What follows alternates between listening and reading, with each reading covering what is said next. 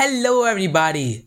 This is Shan, and I'm back with the third episode of my podcast show, Blight Talks. Hoping you all are fine out there. If you have not heard the previous episodes, I would recommend you to do so.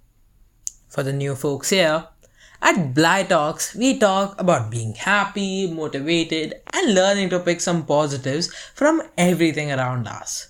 And that learning and that experience should drive us to be happy at the end of the day. I know I'm repeating, but that's the idea. Reiterating that we need and deserve to be happy and motivated at all times. We all love movies, don't we? I do, and I watch all types of movies. But there are a few that really leave an impact, like Avengers Endgame, and to be specific, the last scene of Tony Stark. And I happened to watch a similar movie, and that movie influenced me in a very big way. I got introduced to Chris Gardner, played by Will Smith, in the movie The Pursuit of Happiness. Happiness with a Y. And Chris was not just a character in a movie, and his story was not fictional. This movie was extremely motivational, and what made it better was that it was adapted from the real life story of Chris, who was a stockbroker, entrepreneur, and philanthropist. I started researching more about Chris. The more I learned about him, the more I felt inspired and motivated. I find his story extremely inspirational and has made me appreciate the things I'm blessed to have. He also taught me important concepts like commitment and persistence. I'm thankful for what I have and to my parents for the love they show me. And most of us who are really blessed to have a family environment will appreciate more from the life of Chris.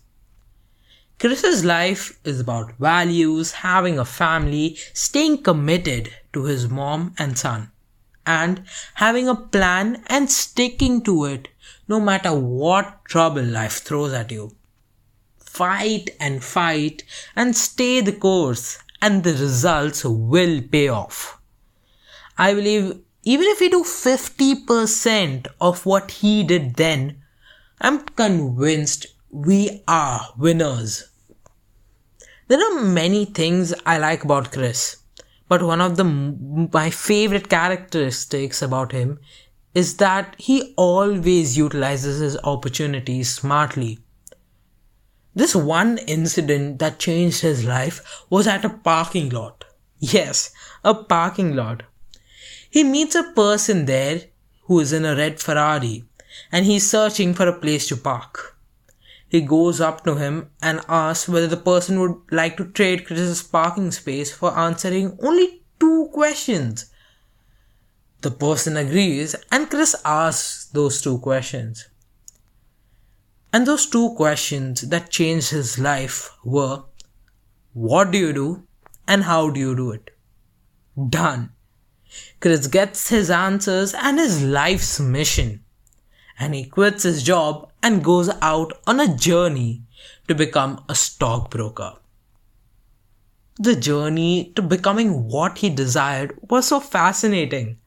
I heard him describe himself in one of his talks and through the movie. I don't have the patience to listen 50 to 60 minutes of talks, and I guess at this age none of us do really, but especially if it's not a movie or a video game. But I did patiently listen to his talk and interview. His hardships when his ex-wife dropped his 14-month baby with him and left. And when he became homeless and had to live his commitment he made as a child to himself, that he will be a good father. He did all of that. And I know our parents do this daily. And there are times we are not appreciative of them. But we do need to be. Back to Chris. While all of this trouble was happening, Chris didn't lose his focus to be a stockbroker. He continued giving interviews and kept looking for that one window of opportunity. He wasn't qualified, but he didn't take that as a reason for not trying. And he finally got one opportunity and he made the most of it. When I saw and read about this incident, I was truly baffled. We have so many opportunities that surround us, but we hardly utilize them. Whereas Chris, who had that one opportunity, utilized it and he dedicated his life to it and got successful. And as I said, he was not eligible for the brokerage training program, but he was so committed to his objective that he stayed firm and he was finally in the training program. And one of the seniors at the program told him that it's only because of his persistence.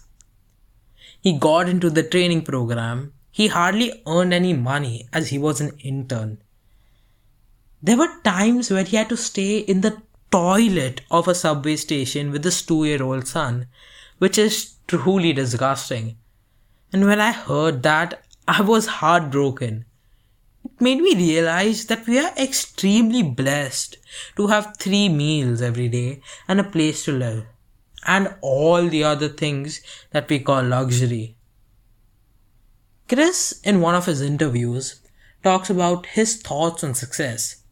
He says one thing that was a foundation of his success was the C5 concept, which is being concise, clear, compelling, consistent, and committed to whatever you are doing.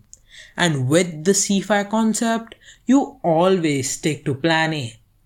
And that should be your end goal.